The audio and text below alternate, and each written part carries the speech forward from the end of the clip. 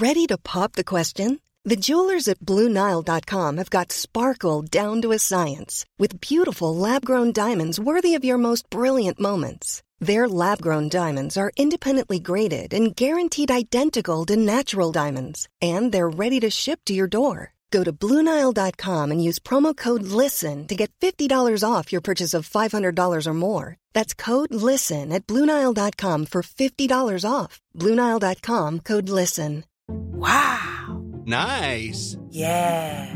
What you're hearing are the sounds of people everywhere putting on Bombas socks, underwear, and T-shirts made from absurdly soft materials that feel like plush clouds. Yeah, that plush. And the best part? For every item you purchase, Bombas donates another to someone facing homelessness. Bombas. Big comfort for everyone. Go to bombas.com/ACAST and use code ACAST for 20% off your first purchase. That's bombas.com/ACAST. Code ACAST. There's never been a faster or easier way to start your weight loss journey than with PlushCare.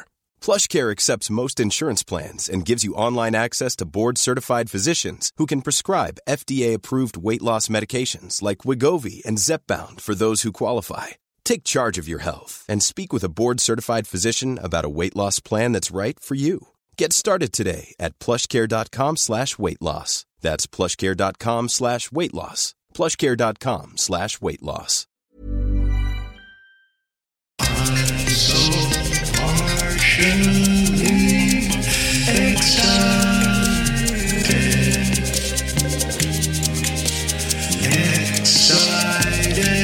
for you. Partially excited. Hello, welcome on today's episode. We have Giada Labrecque. This lady is your number one lady if you want to know about how getting your shoulders, your hips, everything back in. She's a complementary therapist, massage, you name it. It's like the dictionary of getting your body fixed. And hello, welcome to the show, Giada. How are you doing today? Thank you, Erin. Yeah, I'm very good. That's a very generous title. Thank you. I appreciate that. I was listening to a presentation that you gave there a while back ago, and you were showing us about shoulders and everything. That's the way it should be, you know, the mechanics of the body. Just you pop one finger here, one finger there, and dum, dum, dum, and there you go, you know? Yeah, not a lot of people will teach you how to take care of yourself when it comes to the anatomy. I find that very strange, but it's like they want you to go to them for the information, and they won't send you home with anything like, oh, this is how it works, and this is how you do it, you know? I hate that as a massage. When you go for massage, they fix you and they send you home, and then 2 weeks later back again. It's like, just tell me the homework so I can do it myself, you know? Yeah, exactly. That's what I like to do. I usually tell people, you know, I'll give them like 3 or 4 different ways of taking care of themselves afterwards. And I'll say to them, you know, that's your homework. Whether you choose to do it or not is up to you. But I think it'll help you, or I know it will help you, and it's up to you. Most people will forget, to be honest. But I think just that you make the effort to teach them, people will really appreciate that. And is that your common problem you see people when they come to you for massage or any sort of complementary therapy? Is that the issue, as in like they don't do their homework? Yeah. You know, it's not always their fault. After a massage, people are prone to what is called massage brain, which is when they're like high after a massage. So they don't always remember or even absorb what I've said to them because they're just so like, ooh, floaty. And but I don't know. I like to educate people that way. Like when they feel that little like pain in their neck, or if it's in their low back, they have the tools to work on it. And if it's persistently getting worse, then yeah, they can come back to me, or they can go to another healthcare practitioner. I will often refer people to other types of natural therapy that I think might suit their injury better. For instance, like, you know, if somebody comes to me with sciatica, have you ever heard of sciatica? Yeah, I have. You have it? No, I haven't had it, but I know people who have it, and it's like paralyzing your whole movement in some way, you know? It's awful. Like I wouldn't wish it on my worst enemy. And massage therapy and other kind of physical therapies that manipulate the tissue can actually make it worse because it's nerve inflammation. So acupuncture is actually the only thing that I would recommend for sciatica. But a lot of people don't know that. So they will try and go to the chiropractor and the physiotherapist and the massage therapist, and it might just make it worse. It could potentially make it better, but acupuncture is the only one that I found within a couple treatments, it's gone forever. So it's stuff like that. you're probably doing this a long time. Your toolkit is kind of quite broad in some way. Yeah, I've been doing this for like 5 years, which I guess most people wouldn't say that's a very long time. But I've also been an athlete most of my life, and I know I'm very familiar with pain and strain and injuries. So I feel like all those years of experience kind of tie in to my years of professional experience, if that makes sense. What sport did you do? I was a competitive swimmer for 8 years. I did triathlons like you. I did gymnastics and figure skating when I was very young. And throughout school, I did volleyball and cross country and track and field. What made you take up all these awesome sports? I wasn't allowed to not to. My parents insisted that I had extracurriculars. They didn't want me sitting in front of the TV or in front of a computer. And so I had to have at least one extracurricular sport at any given time. When I was a competitive swimmer, like that was outside of school, but in school, there were sports that I was interested in, like volleyball, for instance. I love playing volleyball. So I did that. I would play volleyball after school, and then right after that, go to swim practice. Yeah, that's kind of why I got into all those. I don't regret it, but when I was a teenager, I didn't love it. I'll tell you that much. Why is that? When you're just too cool for school. You'd rather be talking to your friends or talking to boys. It just, yeah, I thought I had better things to be doing than swimming laps in a pool for 3 hours. I think when you're a teenager, it's like, what's the point? Is hang around with boys or girls or swim thousands of laps? And you probably go for the opposite, Yeah, I'd rather hang out with my friends.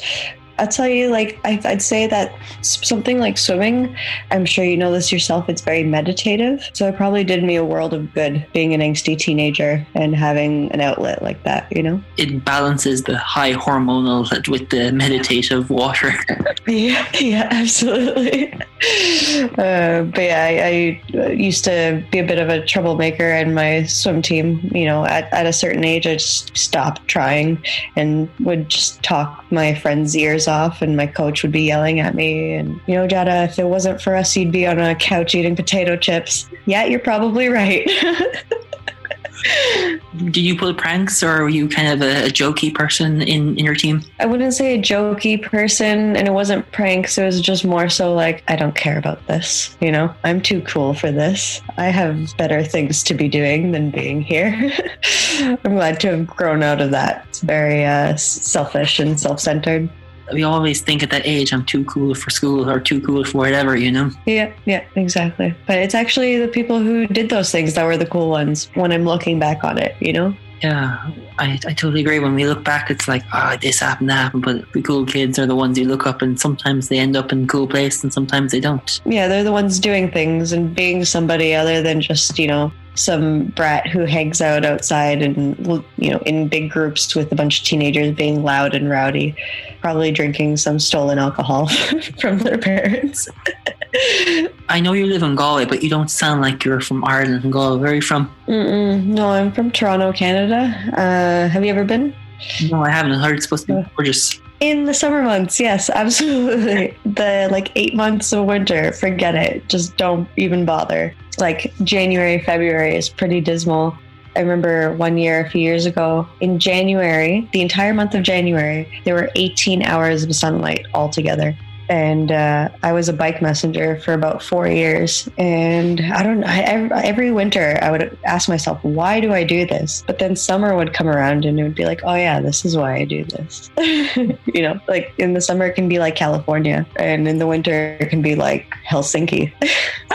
How did you manage delivering all those messages in the middle of freezing cold and snow? You just kind of do it. It becomes a different sport. It becomes like skiing on your bicycle more than just riding a bicycle. But it's actually a lot of fun because most of the sane people are not riding their bikes in the wintertime. So you have the road to yourself, along with the cars. I don't know, that's when you kind of earned your stripes. Like in the community of bike messengers, you really showed that you were tough stuff if you showed up on the rainiest days or when there was a snowstorm. rain or shine, if you were there, that's when people were like, yep, I'll hang out with her. But otherwise, if you were a fair weather, that people just saw you as taking their work, if that makes sense. Yeah, it does indeed. I get the feeling that you're showing your mental grit in being an athlete very young and delivering messages in the middle of -12 or -20, sliding across Toronto, delivering it in some way. There was one time it was hovering around 0 degrees and it had hailed, and then the hail had melted and frozen. So it created this like perfect sheet of black ice, like you couldn't see it. And I took a left turn and fell and slid for maybe 20 feet. I remember sliding for so long thinking, am I going to stop? And I slid right underneath an 18-wheeler truck. So I had to like push my bike out from under the truck and like try to crawl out from under the truck. But everything was ice, like perfectly slippery ice. Yeah, it was things like that you'd experience every day as a bike messenger in Toronto. Oh, you forget that, when you live in one country, it's this way, and you live in another country, this is how we all survive in some way. Yeah. Ireland, people tell me that Ireland is a rainy country. It's really not compared to back home. Like, it rains way more back home, but nobody's talking about it because it's so cold over there and it snows so much that's the notable weather to talk about. It's funny, the Irish obsession of weather, and probably that was the first thing you noticed when you came over here, the first thing, the obsession with weather. Then Canada's like, it's snow, it rains, it's sun, that's it. Yeah. Actually, when I moved here, the first 3 weeks I was here, it was like 30 degrees and sunny every day.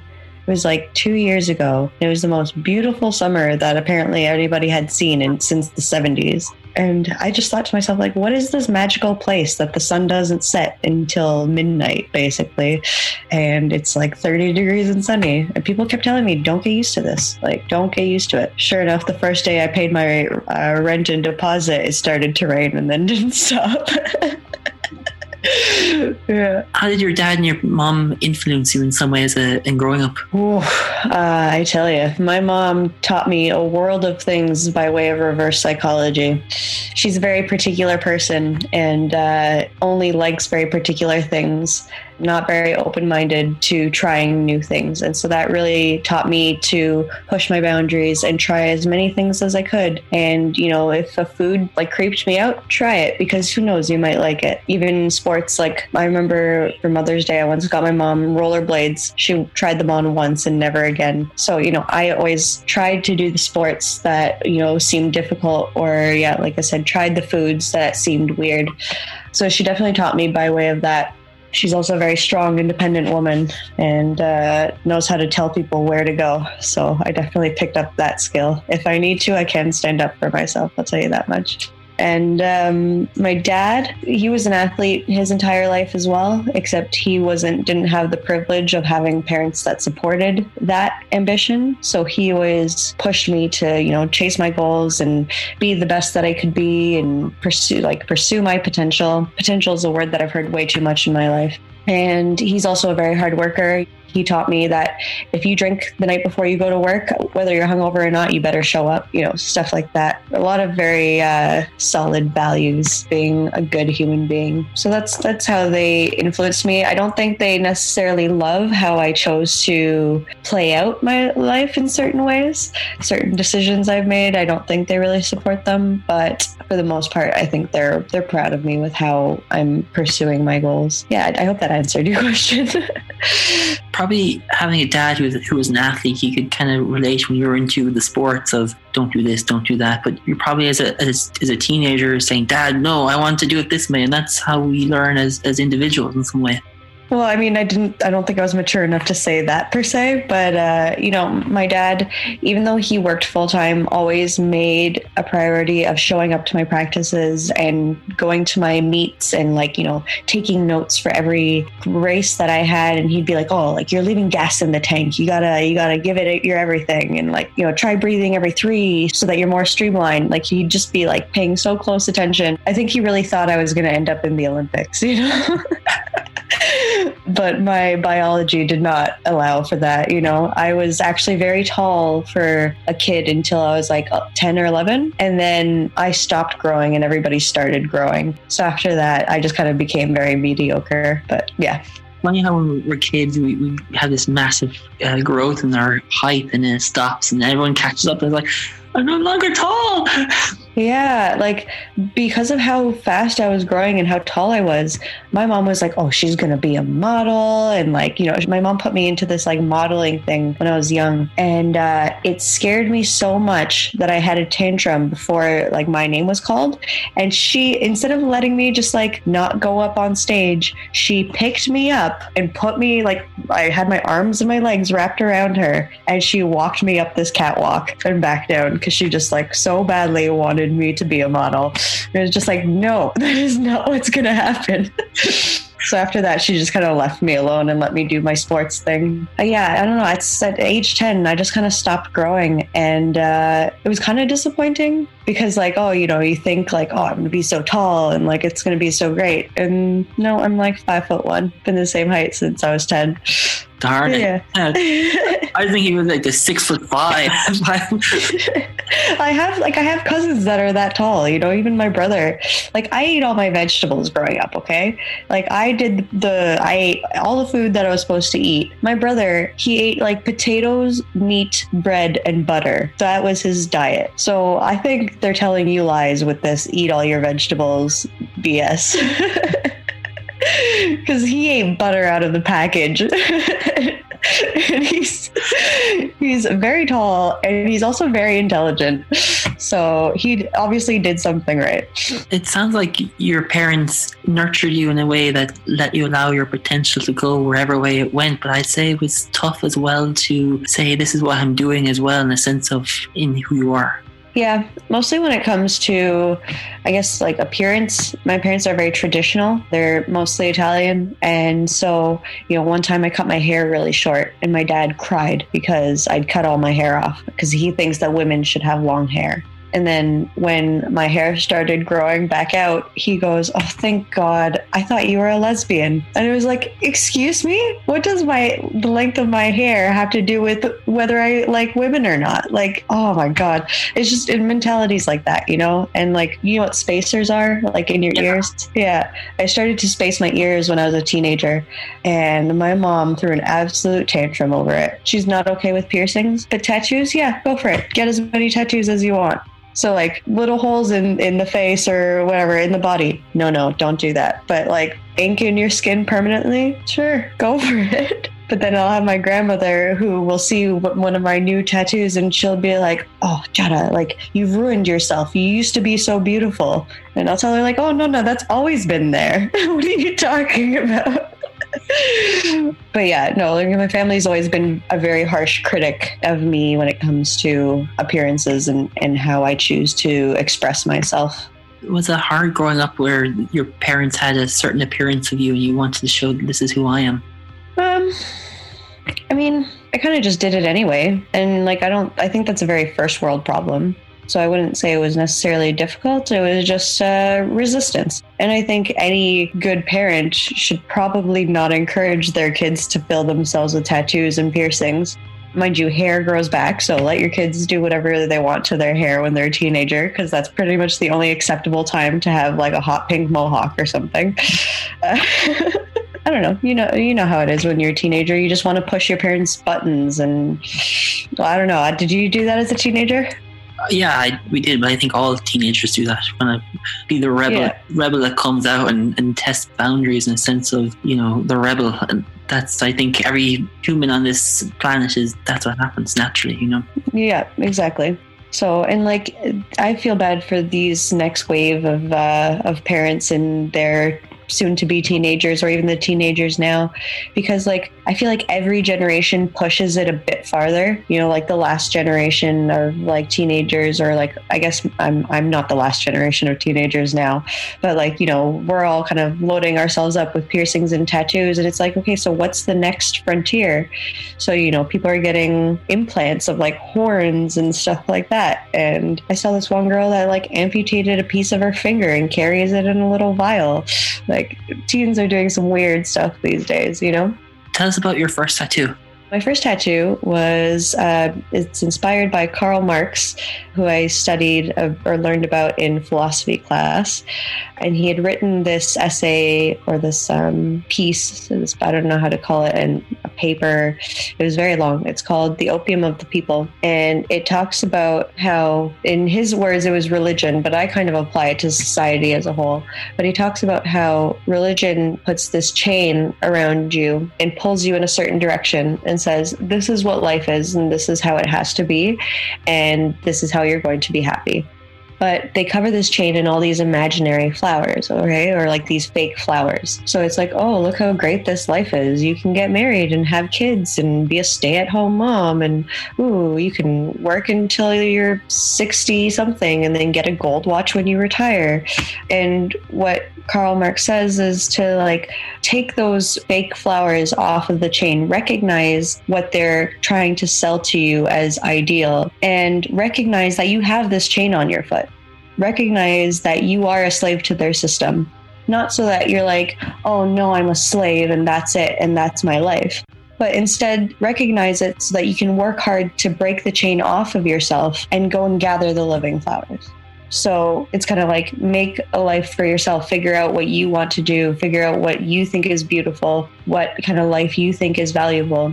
And so originally I had wanted the whole quote of that piece on my back with 7 flowers. But then when I found out how much that was going to cost me, I ended up just getting the last 4 words, gather the living flowers, and 1 little flower with like 7 seeds flying off in the distance, you know, as a like potential for the future. So that was my first tattoo. I know tattoos hurt, but did you feel the pain of getting it done? Oh, absolutely. Whenever people say like, oh, but don't tattoos hurt? Yeah, you have to merit them, you know? These people who put numbing cream, like, nah, man, that's not how it works. I actually have a very good system now where I trade massage therapy for tattoos, which is awesome because being a massage therapist, it's something that a lot of people actually want, the service that they want. So I just get clever with it and barter. So do you have tattoos all over your body or what? Yeah, I've got between 20 and 25 for sure. Maybe more than 25. Actually, believe it or not, I got one yesterday. Yeah, I have a good friend in Galway. She does some beautiful stuff. So, yeah, we've agreed to do an exchange of she's going to get 5 90-minute massages from me for the tattoo that she did. And like when you have your whole body tattoos, are they kind of blending into each other or are they just separate? No, they're still separate. We're not there yet. Is the goal to have a whole body filled with tattoos? No, I just happen to be running out of canvas space, you know? Like for me, tattoos should be things that you want to remember forever because they're going to be there forever, right? So mostly for me, they are lessons that I want to tell myself over and over and over again. And I find that like, you know, I kind of forget that they're there. But when somebody asks me like, oh, what's that? And then I'll say the story out loud. And so it kind of reminds me of that lesson. But usually it's also a lesson that person needs to hear. Not always, but like sometimes they're like, oh, I needed to hear that, you know? I don't believe in like tattooing names or dates or, you know, like silly things on myself. It has to have a significance. So when you're thinking of an idea of a tattoo, how do you find the idea or design or concept of the tattoo you want? Typically, if it's, I guess whether it's a memory I want to hold on to or if it's a lesson, I conceptualize it into an image or like, for instance, this one, right? I designed that by myself. And what I wanted to tell myself was that like, no matter how difficult my mother can be, I need to always respect her. It's the infinite egg, right? So that it reminds me that like, to be a part of creation, I have to create life myself and that life is only possible through mother and baby. And she sacrificed a lot and she did a lot to bring me into this world and to raise me properly. So even when she's being difficult, to remember that, but also eventually I too want to be a part of that creative process and raise my own children. So it's stuff like that, you know, that like, you know how they say an image is worth 1,000 words or a picture is worth 1,000 words. That's why I believe in using symbols instead of just actual words tattooed on you. What is the most profound tattoo you have in your body? Oh, it's hard to say, man. I'm pretty profound. I remember when I was 21, I was going through a lot of not good stuff, between stuff happening in my family. My marriage was falling apart, and I was the first person to know there's a lot of stuff. It wasn't just that, but I kept trying to run away. And one day I left on my bicycle and just rode for like 5 hours north. I got to this highway and I knew that it was either I kept going or I had to turn back. That was kind of the dividing line. And all I had on me was a fanny pack with my driver's license, my cell phone, $20, and smoking paraphernalia. Okay, that's all I had on me. And I was just like, sure, fuck it. I'm just going to go north. So I chose a particular road and kept riding north. And I ended up finding what looked like a circus. And so I thought to myself, yeah, I'm going to stop here. You know, the sun is setting. I need to stop somewhere. So maybe I'll talk to these people. They seem like like-minded people. And it ended up being what was called Dome Country. And it was a bunch of domes, like cement domes, that an architect had made in the 60s and had sold to some hippies. And the hippies turned it into like a campsite, but they all live in the big domes, and the little domes, they would rent out as kind of like tents. And so I stopped in there and chatted to them, and they were all like lovely older men in their 60s who had kids of their own. And they were like, you know, your parents are probably worried about you. Call them, let them know where you are, but you can stay here for the night. So I slept on one of their couches, and like I slept 5 feet from a tank that had a boa constrictor snake in it. And like there was just a very cool kind of apartment house, whatever you call it. The next morning, I woke up and continued to ride north and spent some time in a city called Barrie, Ontario. And the people were just so lovely. They were so friendly. It's a bit like Ireland. Like I walked into the bar and people were smiling at me, and like people would just talk to me even though I was a perfect stranger. One day I met somebody who was from New Zealand, and I just kind of started talking to him because I asked him for a cigarette. And I ended up hanging out with him and his friends that night, and I stayed at their house that night and then continued on north on my bicycle. And then some friends were heading up to a cottage, and they ended up picking me up on the highway. It was such a beautiful weekend from no planning whatsoever and having very limited resources on me. So I wanted to remember that forever. And I wanted to tell myself that all the shit that I'd been going through was worth it if it meant it led up to that weekend, and that the future could be anything I wanted because that weekend had happened. Because I could just stumble into something so beautiful. So I tattooed my wrists so that I would never be hired in an office again. And one of them means that the past was everything I needed and the future can be anything I want. There's a lot more to that story, but I'll leave it at that. That's probably the most profound one, maybe. I don't know. Do you have any tattoos? No, I don't. I always like getting the idea, but it's like needles. It's like, you know, I'm afraid the ink will fade away and you're like, the design won't be there. But look, in the future, I might, you know. Well, I mean, like the technology is only getting better and artists are only getting better. Just don't tattoo like your palms or the bottom of your foot and it'll stick around. You know? What are your ideas? Maybe I'll help you come up with a concept. Something I like to have the whole back done as a phoenix. Okay, well, you better start off with something small just to know what it's like. Especially your back. Like you got your ribs there, you got your spine there. It's going to be painful, man. So what if you got like a phoenix just like on a forearm piece? Yeah. I don't know. It's an idea to play with, but it's the pain component's like, but we'll see, you know. Yeah, I'll tell you now. Like, if you're gonna start with that, you're in for a shock. Okay. Yeah, you'll probably have to do it in like 3 or 4 sessions, and after any tattoo that's like a few hours, you kind of feel like you've been hit by a bus after. Like it's your body is just like, what just happened, and you need to like lie down and rest. And then you get what is called the tattoo flu sometimes, where your body just kind of like shuts down a bit and you get a bit sick because you've compromised your immune system by cutting this huge wound into yourself. Backtrack a little bit in your story here, but you're 21. Did you go to college or did you go study something, or were you just kind of enjoying the freedom of life at the time? I had gone to university. I was at McMaster University in Hamilton, Ontario. The reason I chose that university was because it reminded me of Hogwarts, but it really actually doesn't. Now that I've seen some universities and buildings in Ireland, I definitely should have came here instead. But yeah, I had gone to University of McMaster. I studied communications and linguistics. And with linguistics, you have to learn a second language. So I thought, I'm going to study Mandarin, because why not? So, ni hao ma.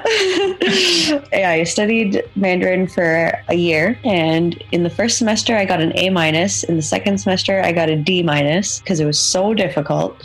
So I ended up switching over because like I had to do one language across 4 years. And I just thought, there's no way I'm going to be able to do 4 years of Mandarin Chinese. So instead, I switched from communications and linguistics to communications and philosophy. And I ended up philosophizing my way out of university, did the whole like ethics. And it was actually in my ethics exam that instead of answering the questions, I wrote myself an essay using all the different theories that we had studied, wrote myself an essay on whether or not I was wasting my time, energy, and money staying in university, and if I should just leave and go pursue my dreams. And that's what it came down to, was that I was. And so by that point, I was writing sideways on the page. And it was like, well, on that note, I'm going for a bike ride. Peace, see ya. And that's how I ended my last university exam. And I got a 0 on it, but I contacted them about it. And they said, yeah, it was great, but you got a 0 because you didn't answer any of the questions.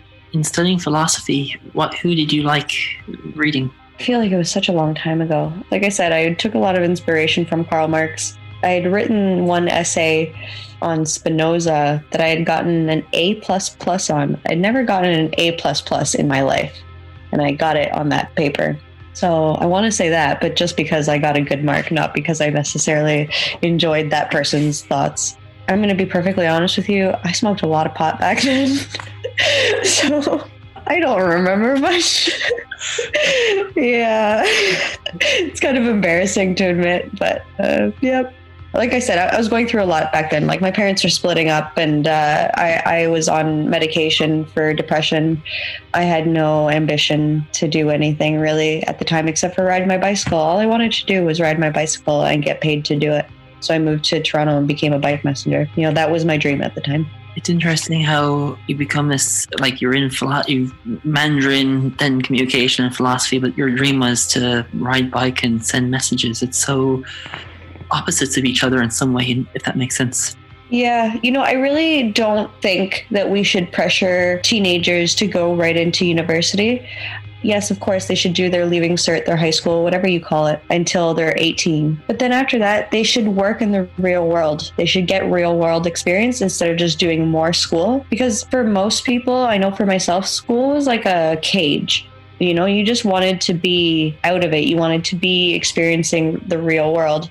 And so I think if we had the opportunity to, get those like weird jobs or like, do those boring administrative kind of roles or anything like that, I think we would see pretty quickly what we wanted from life and what we didn't want, because I think a lot of people, they don't leave school and they do all these things to get this job that they actually don't have any real life experience in. And then they get there and they're like, oh shit, I don't want to do this. I don't want to sit at a desk from 9 in the morning to 5 o'clock in the evening, if not longer. I don't want to be in an office all day, stuff like that.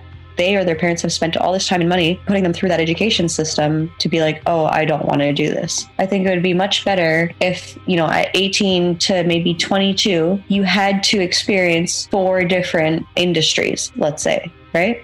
And then from there, you could either pursue learning other things and actually, because in that time, you're figuring out who you are and what you like.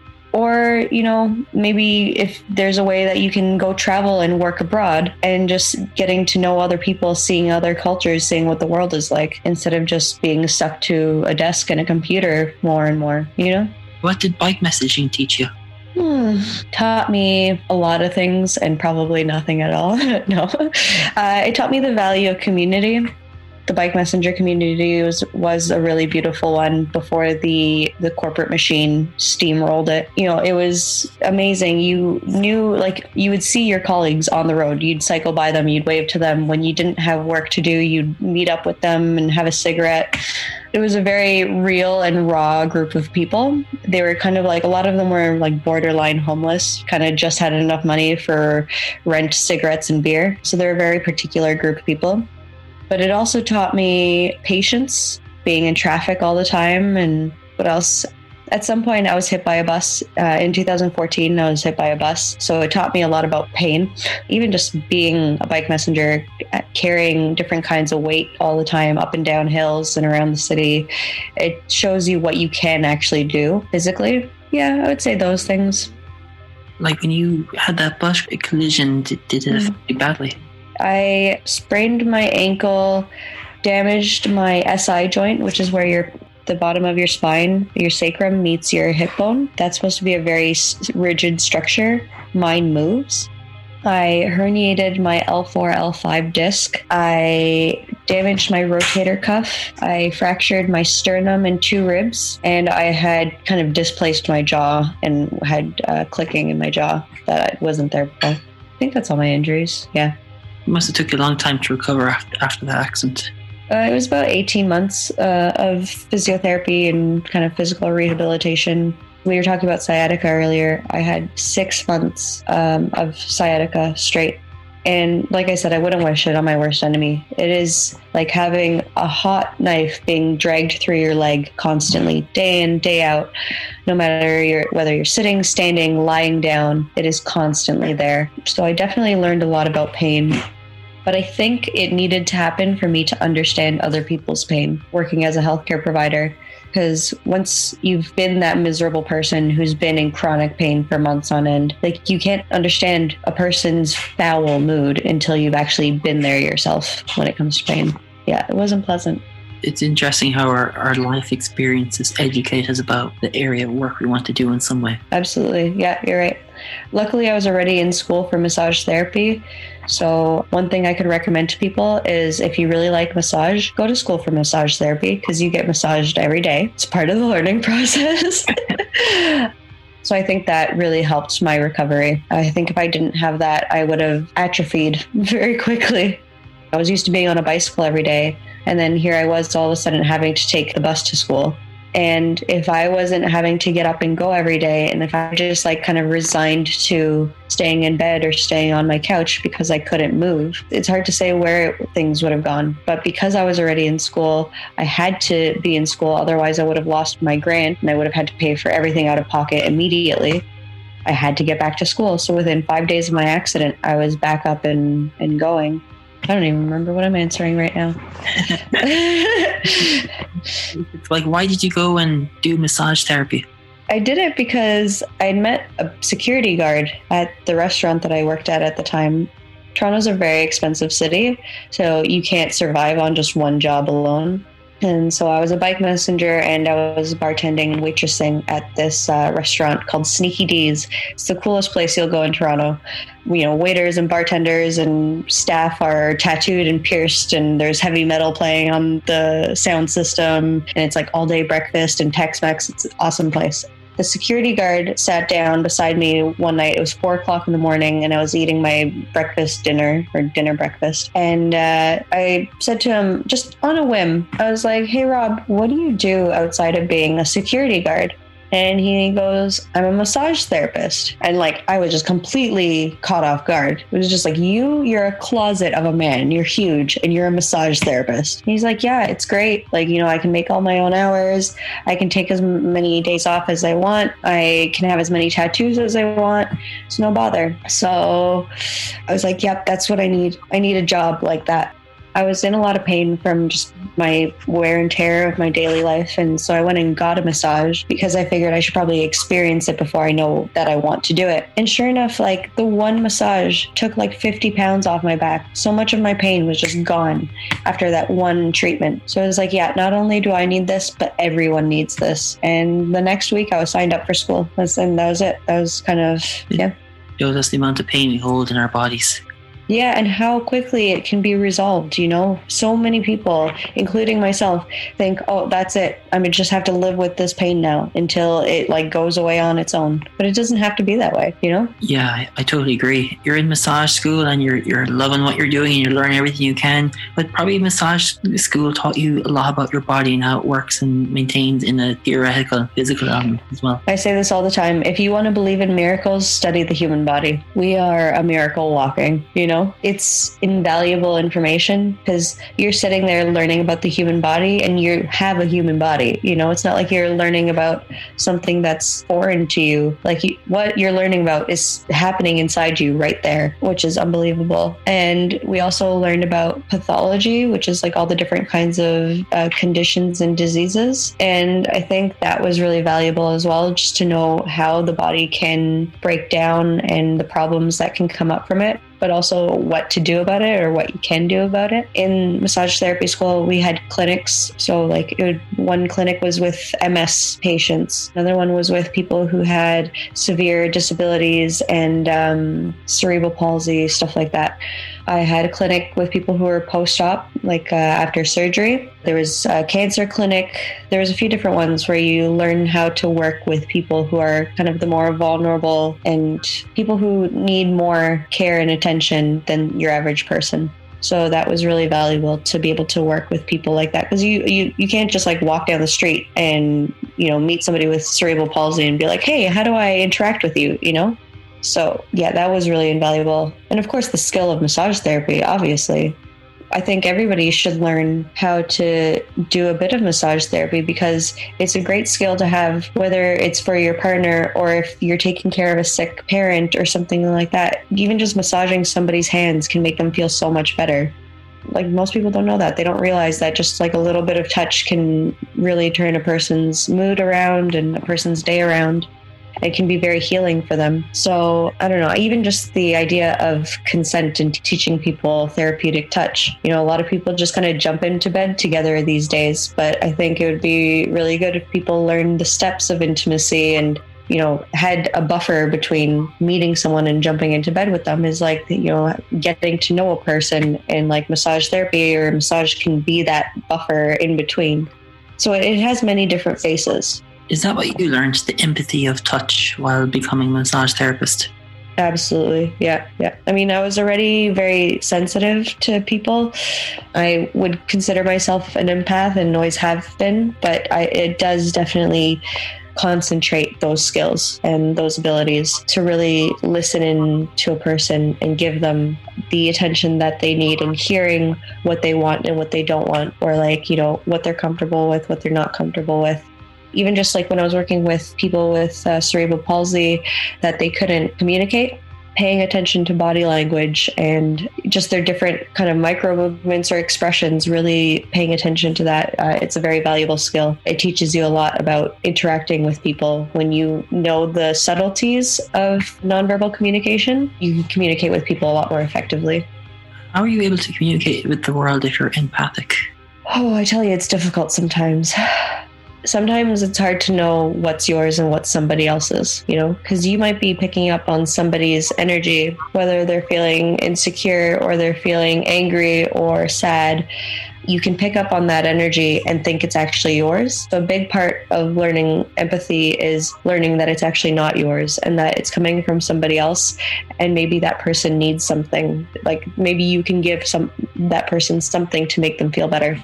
Really reading into what they may not be saying. It's not an easy skill, and it's definitely something that you have to work on.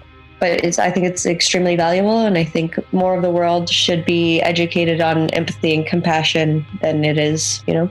Yeah, we're all human beings. We're all empathic in some level, and I feel that you could sense something I'm sensing, or I could sense something you're sensing, but is it mine? Is it yours? Or is the world? It's very hard to have that energetic boundary of this is me in my skin in some way. Yeah, absolutely. Because like once you get to know energy and energy work, you know that you don't end here. You're not your body. You are so much more than that. And your energy field can reach out so far if you that's one thing people don't know, is that if they're not controlling where their energy is, they could actually have it very big or like right up against them. But depending on how they're feeling, that energy can be radiating out as far as 50 feet away from them. You know, people need to learn how to take responsibility for their energy. And I think if we even just that skill alone could make the world a much better place. Yeah, I don't know, I feel like we're getting very metaphysical.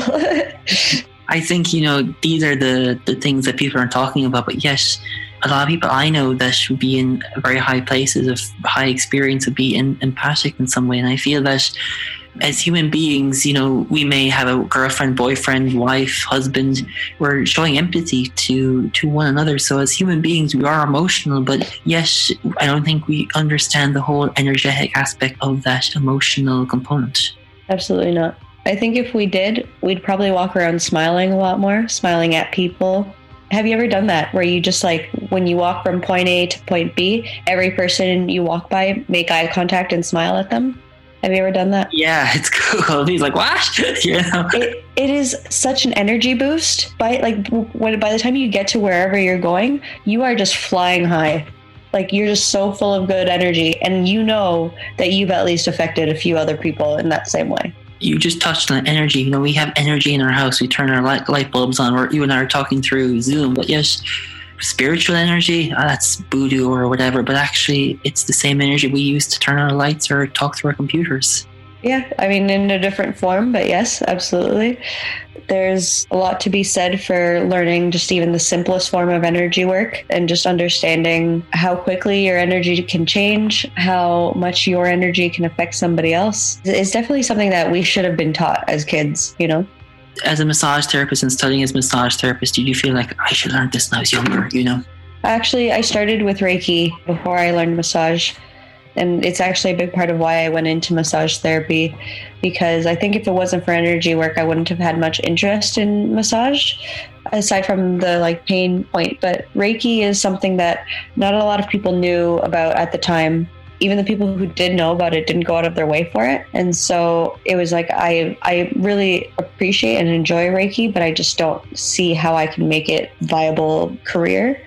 And then massage gave Reiki or energy work that medium for me. You know, the person was coming to me for pain relief or relaxation, and they thought they were just getting in form of physical relaxation, but it's actually, I was able to use the massage to express the Reiki energy healing and heal them on an energetic level as well, which a lot of people think is hippy dippy, airy fairy. They don't believe in it. But I think if they just have one Reiki experience, then they'll realize how profound it can actually be. Yeah, that was my introduction to massage therapy and all the other holistic therapies was Reiki. And I think it's the introduction for everyone. A lot of people I know say, oh yeah, I had Reiki first, and then it turned into massage, cranial, acupuncture, etc. And I think, you know, I just touch for energy, and the way water flows is the way our energy flows. And I think that's why Reiki is such an introductory component to spirituality and holistic therapies. Mm-hmm. Yeah.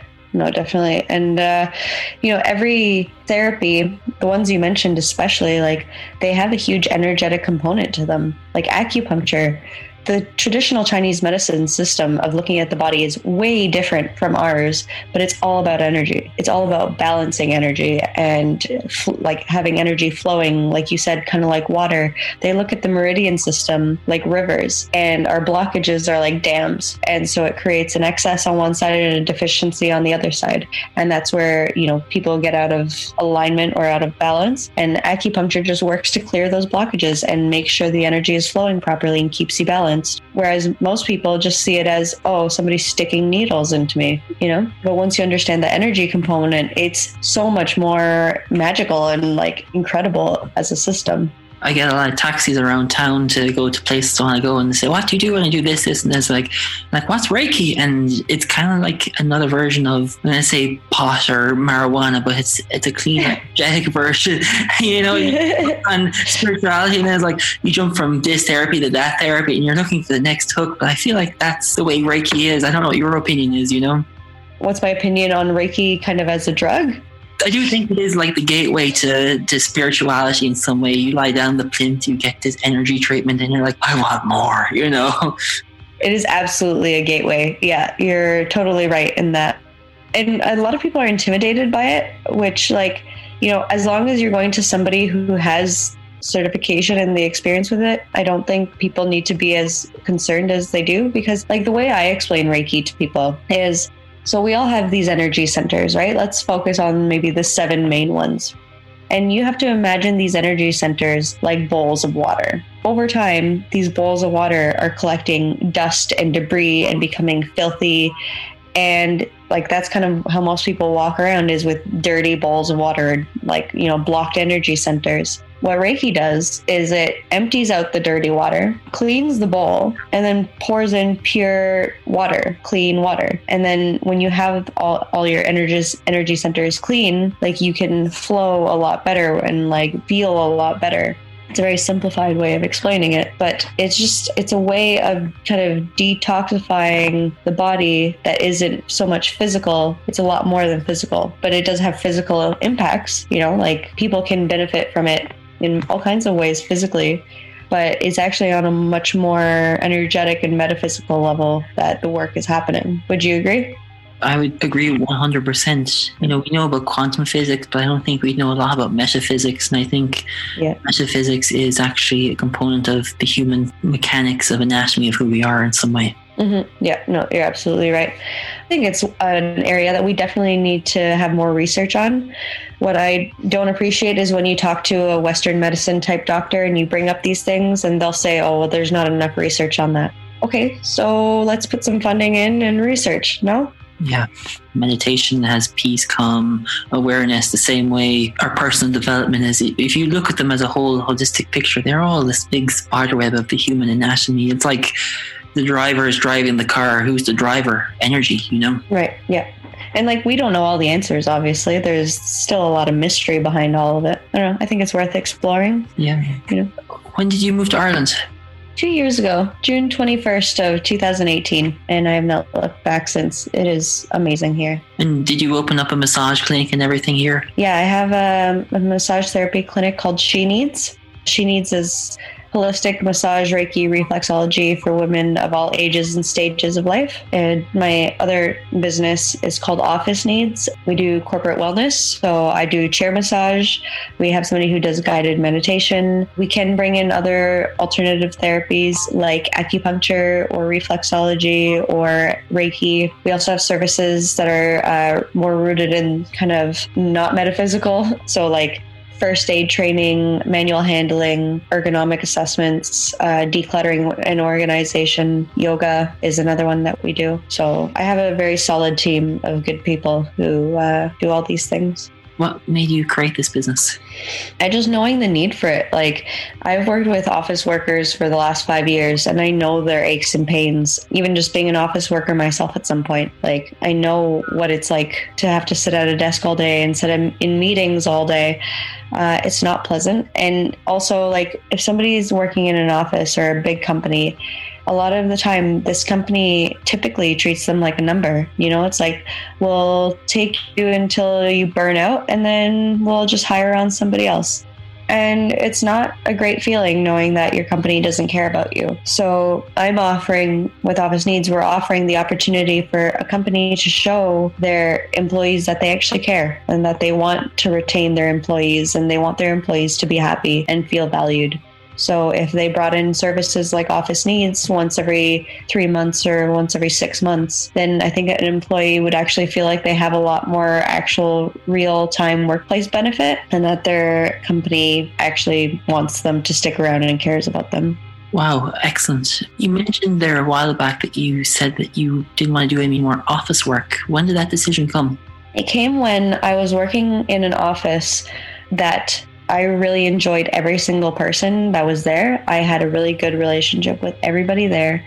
And I really didn't mind the environment, but I was still miserable. It was like, you know, the lighting and the answering the phones every day and stuff like that.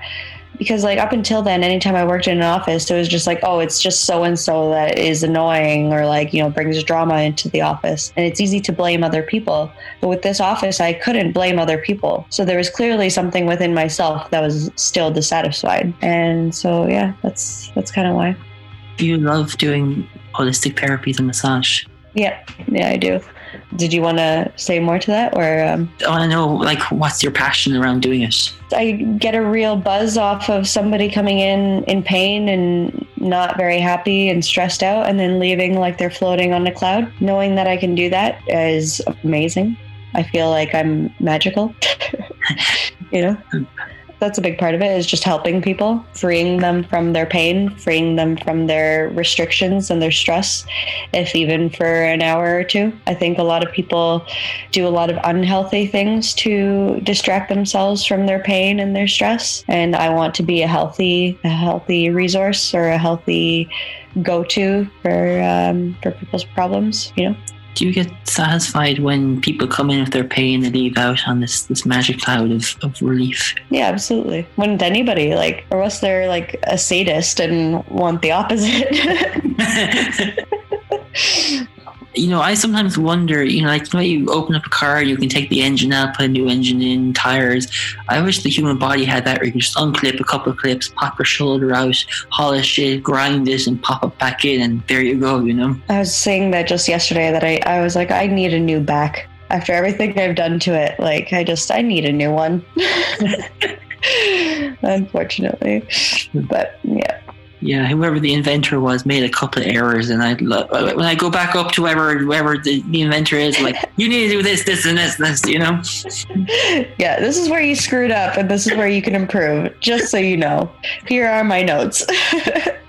Yeah. No, honestly, like, at the end of the day, the human body is the most beautiful piece of engineering you will ever see. Like, no engineer will ever be able to accomplish something as complex and as perfect. Do you know what I mean? I totally agree. And like, how the body is able to compromise if you, like, they have an injury in your foot, but the other foot will take the pressure off the other foot to keep walking. So yeah, it's a very complex but amazing machine. Even the foot itself, the foot is a beautiful piece of engineering. There are over, I think it's 26 bones and 33 joints in the foot, and it works kind of like a tripod. There's like 3 points of pressure, so the heel, and then like the outside and the inside kind of ball of the foot, and it's like weight bearing and like has a bit of like a shock to it. The foot is incredible. Like, I don't know, it's an amazing piece of engineering. You must all, when you have someone on the bed and they say, I have a quad problem, you look at the quad and it's like, okay, this is what we're going to do. And then start digging away, kind of like chiseling away all the gunk and everything that needed, and then come out and it's like, yeah, it's this piece of meat that's a quad. It's amazing, but yes, it's so complex, you know? You know what's funny about the quad, actually, is that it's called the quadricep because it's known to have 4 muscle heads, right? Yeah. Quad meaning 4. But actually they did, I don't know how you would call it, like a study or an experiment. I don't know. They did something where they dissected a certain number of cadavers, and they actually found that the majority of the cadavers had 5 muscle heads instead of 4. Wow. Yeah. So if you're really going to be naming it for how many muscle heads there are, and you're looking at the majority, it should be called like the quintuplets or something like that. Yeah, you know, like, the body is so unique, and we know like the alphabet of it, but I don't think we understand the full potential the body has. Definitely not, especially with the alternative therapies, that they can unlock different areas and abilities in the body. We don't even know the half of it, you know? And like, you see it in professional athletes all the time. Like, people think that like, oh, they're a particular breed of human, that they can do that. No, they were just like everybody else, but they pushed their body past the limits that they thought they had. You know, like, there are people that can lift 3 times their body weight, and like, most people can't lift half their body weight. But it's all in how you decide to use this vehicle that you have and how far you want to push it. You know, even like with the triathlons, doing one sport is complicated enough. Doing 3 of them consecutively in a race, like, that's probably would have been mind-boggling at some point. But once you do it, you're like, oh yeah, no bother, I can do that again.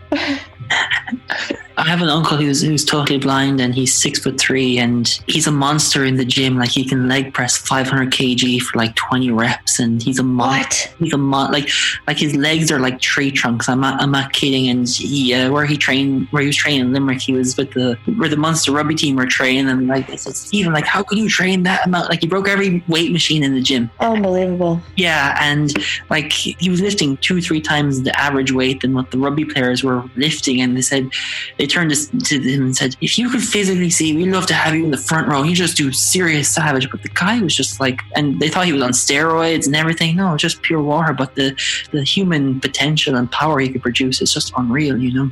That's incredible. Yeah, I'd love to see a picture of him. Yeah, no, it's people can really push themselves to some like Herculean type strengths, you know? Just most people don't want to put in the work to get there. That's it. People think it's too hard. Yeah, they can't be bothered. Takes too much time. Even the people who do the steroids, like that's a cheat code, you know? It's not how they did it back in the Greek times or anything like that, you know? Jayla, tell us about your Kickstarter project that you're doing at the moment. Yeah, so I wrote this book called Self-Care Solutions at Work, and it's really just inspired by working with people who have worked in offices and, you know, even people who work at home, but just people who sit in front of a computer every day or sit at a desk every day, even people who are on their feet all day. It's inspired by them and their aches and pains that they think that they just have to live with. I want them to have a resource that they can access at any time to figure out how to take care of those aches and pains. So first I wrote the book, and the book actually, I just finished it a couple days ago. What it came down to was a lot of people don't like to read. They actually prefer to see instructional videos. So the next kind of level up of this book is an online resource with all the same content. But up until now, I've paid for everything out of pocket, and this is my passion project. So I really want to see it come to fruition. But I'm really feeling the pinch now, and I kind of do need to reach out for help. And so that's why I created the Kickstarter, was to be able to raise the funds that I need to create this project to help the entire working world and more. Even if people aren't working, they can still benefit from it. But those are the people I focused on because, you know, they are the backbone of society. I especially love helping people who help other people, you know, like nurses and personal care workers and stuff like that, you know, they're lifting people every day and they're catering to people's every need. And then at the end of the day, they're depleted of energy and maybe their mental health isn't great. So I cover everything from like, you know, tension headaches to foot pain, like head to toe, but then also a lot of mental health stuff we cover as well. And the Kickstarter is to help me pay for the videography for the course or the online resource, for the marketing, the editing, the sales, the website. All these things cost a lot of money. So if I'm doing it on my own, it's probably going to take me the next 5 or 10 years, but I want to get this resource out there as soon as I can. So yeah, that's kind of why I'm doing it. What is the goal you like to see for the world? Just to be fit, happy, not pain-free? The goal is to create a stronger awareness and a culture around self-care. A lot of people kind of scoff at the idea of self-care. It's just kind of a buzzword, but it shouldn't be. You know, we should be taught how to take care of ourselves. We should be taught that if we have low back pain, it's probably not just the low back. It's probably a few other areas that are leading to that low back pain. Yeah, the goal is to educate and empower people that they don't feel like they have to go to somebody outside of themselves, that they can do a lot of it themselves. And, you know, for the most part, that's all they need is to do a few stretches regularly and that pain will go away. And if that's not enough, then hopefully they'll then know that, okay, now I really do need to go see someone. And, you know, we're kind of programmed to think, oh, I have to go see a doctor. But a doctor won't help you with your back pain. Like, they'll give you some painkillers to mask the issue, or they'll offer to cut you open if they think it's like, you know, a nerve issue or something. But they won't say to you, oh, just like, you know, get a massage or, you know, go see an acupuncturist. Unless they're a very forward-thinking modern doctor, they just want you to buy some pills and come back to them for more pills later. And I want to change that model. I want to create a paradigm shift in the world when it comes to healthcare. So that's the goal. Yeah, we're like, you're masking the pain with either emotional, physical, mental, psychological, or spiritual pain with drugs, and problems never fix, and it gets bigger and bigger and bigger, and it causes to a point where it's either surgery or death, you know. Yeah. And like a lot of the time, the drugs that they give you end up causing so many more problems down the line. You know, they just like, I feel kind of, I don't know, I feel like a bit of a protester in saying this, but like they just want you to be sick. You know, they want you to keep being that customer that comes back. They don't want you to get better because that means they're losing money. So alternative therapy is the way to go. And I'm not saying people even have to come to me. I'm happy to have a consultation with someone, find out what their pains are, and then tell them what kind of therapist they need to talk to. Because a lot of people just go in circles, not knowing where to go, who to talk to, and just continue to take anti-inflammatories, which are damaging their liver and causing all kinds of problems. What are the common issues you see when people come to you? I would say mostly upper back and neck kind of tension, back stuff across the board, low back, upper back mainly. A lot of it has to do with posture. A lot of it has to do with just kind of like wear and tear of everyday repetitive strains that people aren't mindful of. I see it especially, let's say, in parents with young kids that, you know, they're constantly picking up their kids, putting their kids down, and they're probably picking up their kids for far too long. Like, I know I have some clients that, you know, they have 4-year-old, 5-year-old, 6-year-old, they're still picking them up. And it's like, you're causing yourself this pain. You know, at some point you have to stop picking them up. Even for office workers, it's that kind of constant position that they're sitting in, that their hip flexors become shortened, their pec muscles are tight, and it kind of shortened position on the front creates a strain on the back. So yeah, those are the most common things. And then stress. Stress is one of those things that will find your weakest link and manifest there. So it can be a silent killer. And so people really need to learn how to deal with their stress and know what healthy stress is and unhealthy stress, and have the tools to cope with their stresses. So that's what I see for the most part. It's interesting how back, lower back, hips, it's like this pulley system. One is out, they all go out, you know? Yeah, absolutely.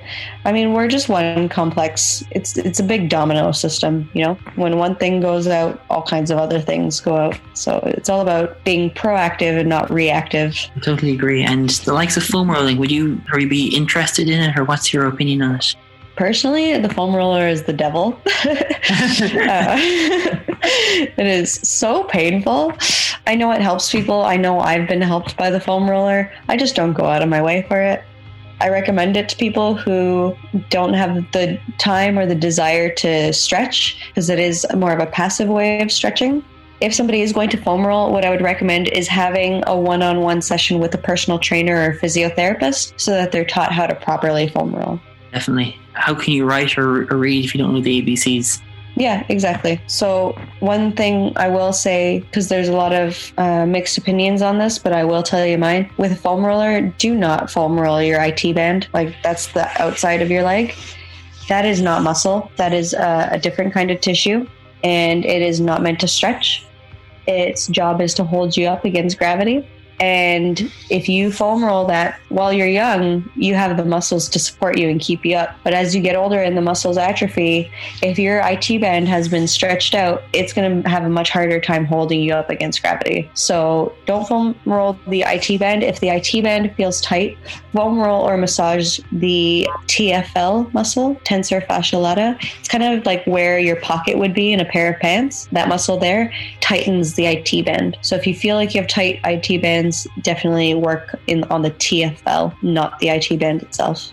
Awesome. I totally agree. It's tissue, not muscle. But people think, it's a muscle, but it's not. I meet a lot of athletes and know a lot of friends are athletes, and I always recommend baths. What do you feel about baths? Baths, yeah, all 4 of them. If I had a bathtub, I'd take plenty of them.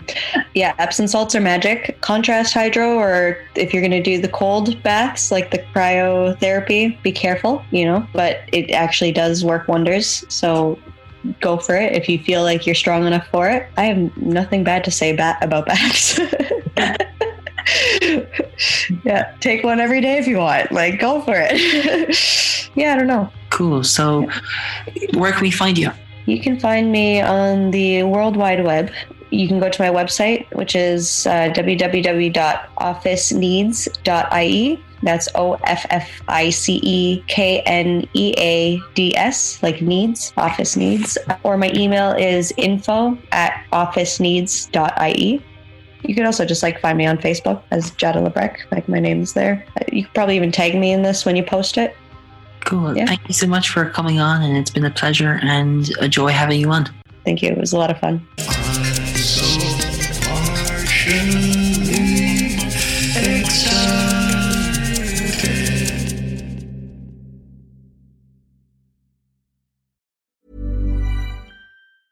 Hey, it's Danny Pellegrino from Everything Iconic. Ready to upgrade your style game without blowing your budget? Check out Quince. They've got all the good stuff, shirts and polos, activewear, and fine leather goods, all at 50 to 80% less than other high-end brands. And the best part? They're all about safe, ethical, and responsible manufacturing.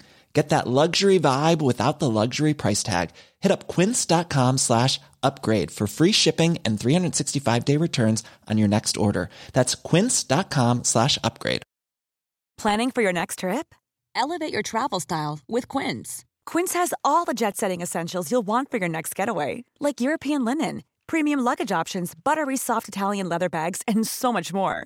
And is all priced at 50 to 80% less than similar brands. Plus, Quince only works with factories that use safe and ethical manufacturing practices. Pack your bags with high-quality essentials you'll be wearing for vacations to come with Quince. Go to quince.com/pack for free shipping and 365-day returns. Imagine the softest sheets you've ever felt. Now imagine them getting even softer over time. That's what you'll feel with Boll & Branch's organic cotton sheets. In a recent customer survey, 96% replied that Boll & Branch sheets get softer with every wash. Start getting your best night's sleep in these sheets that get softer and softer for years to come. Try their sheets with a 30-night guarantee. Plus, get 15% off your first order at bollandbranch.com. Code BUTTERY. Exclusions apply. See site for details.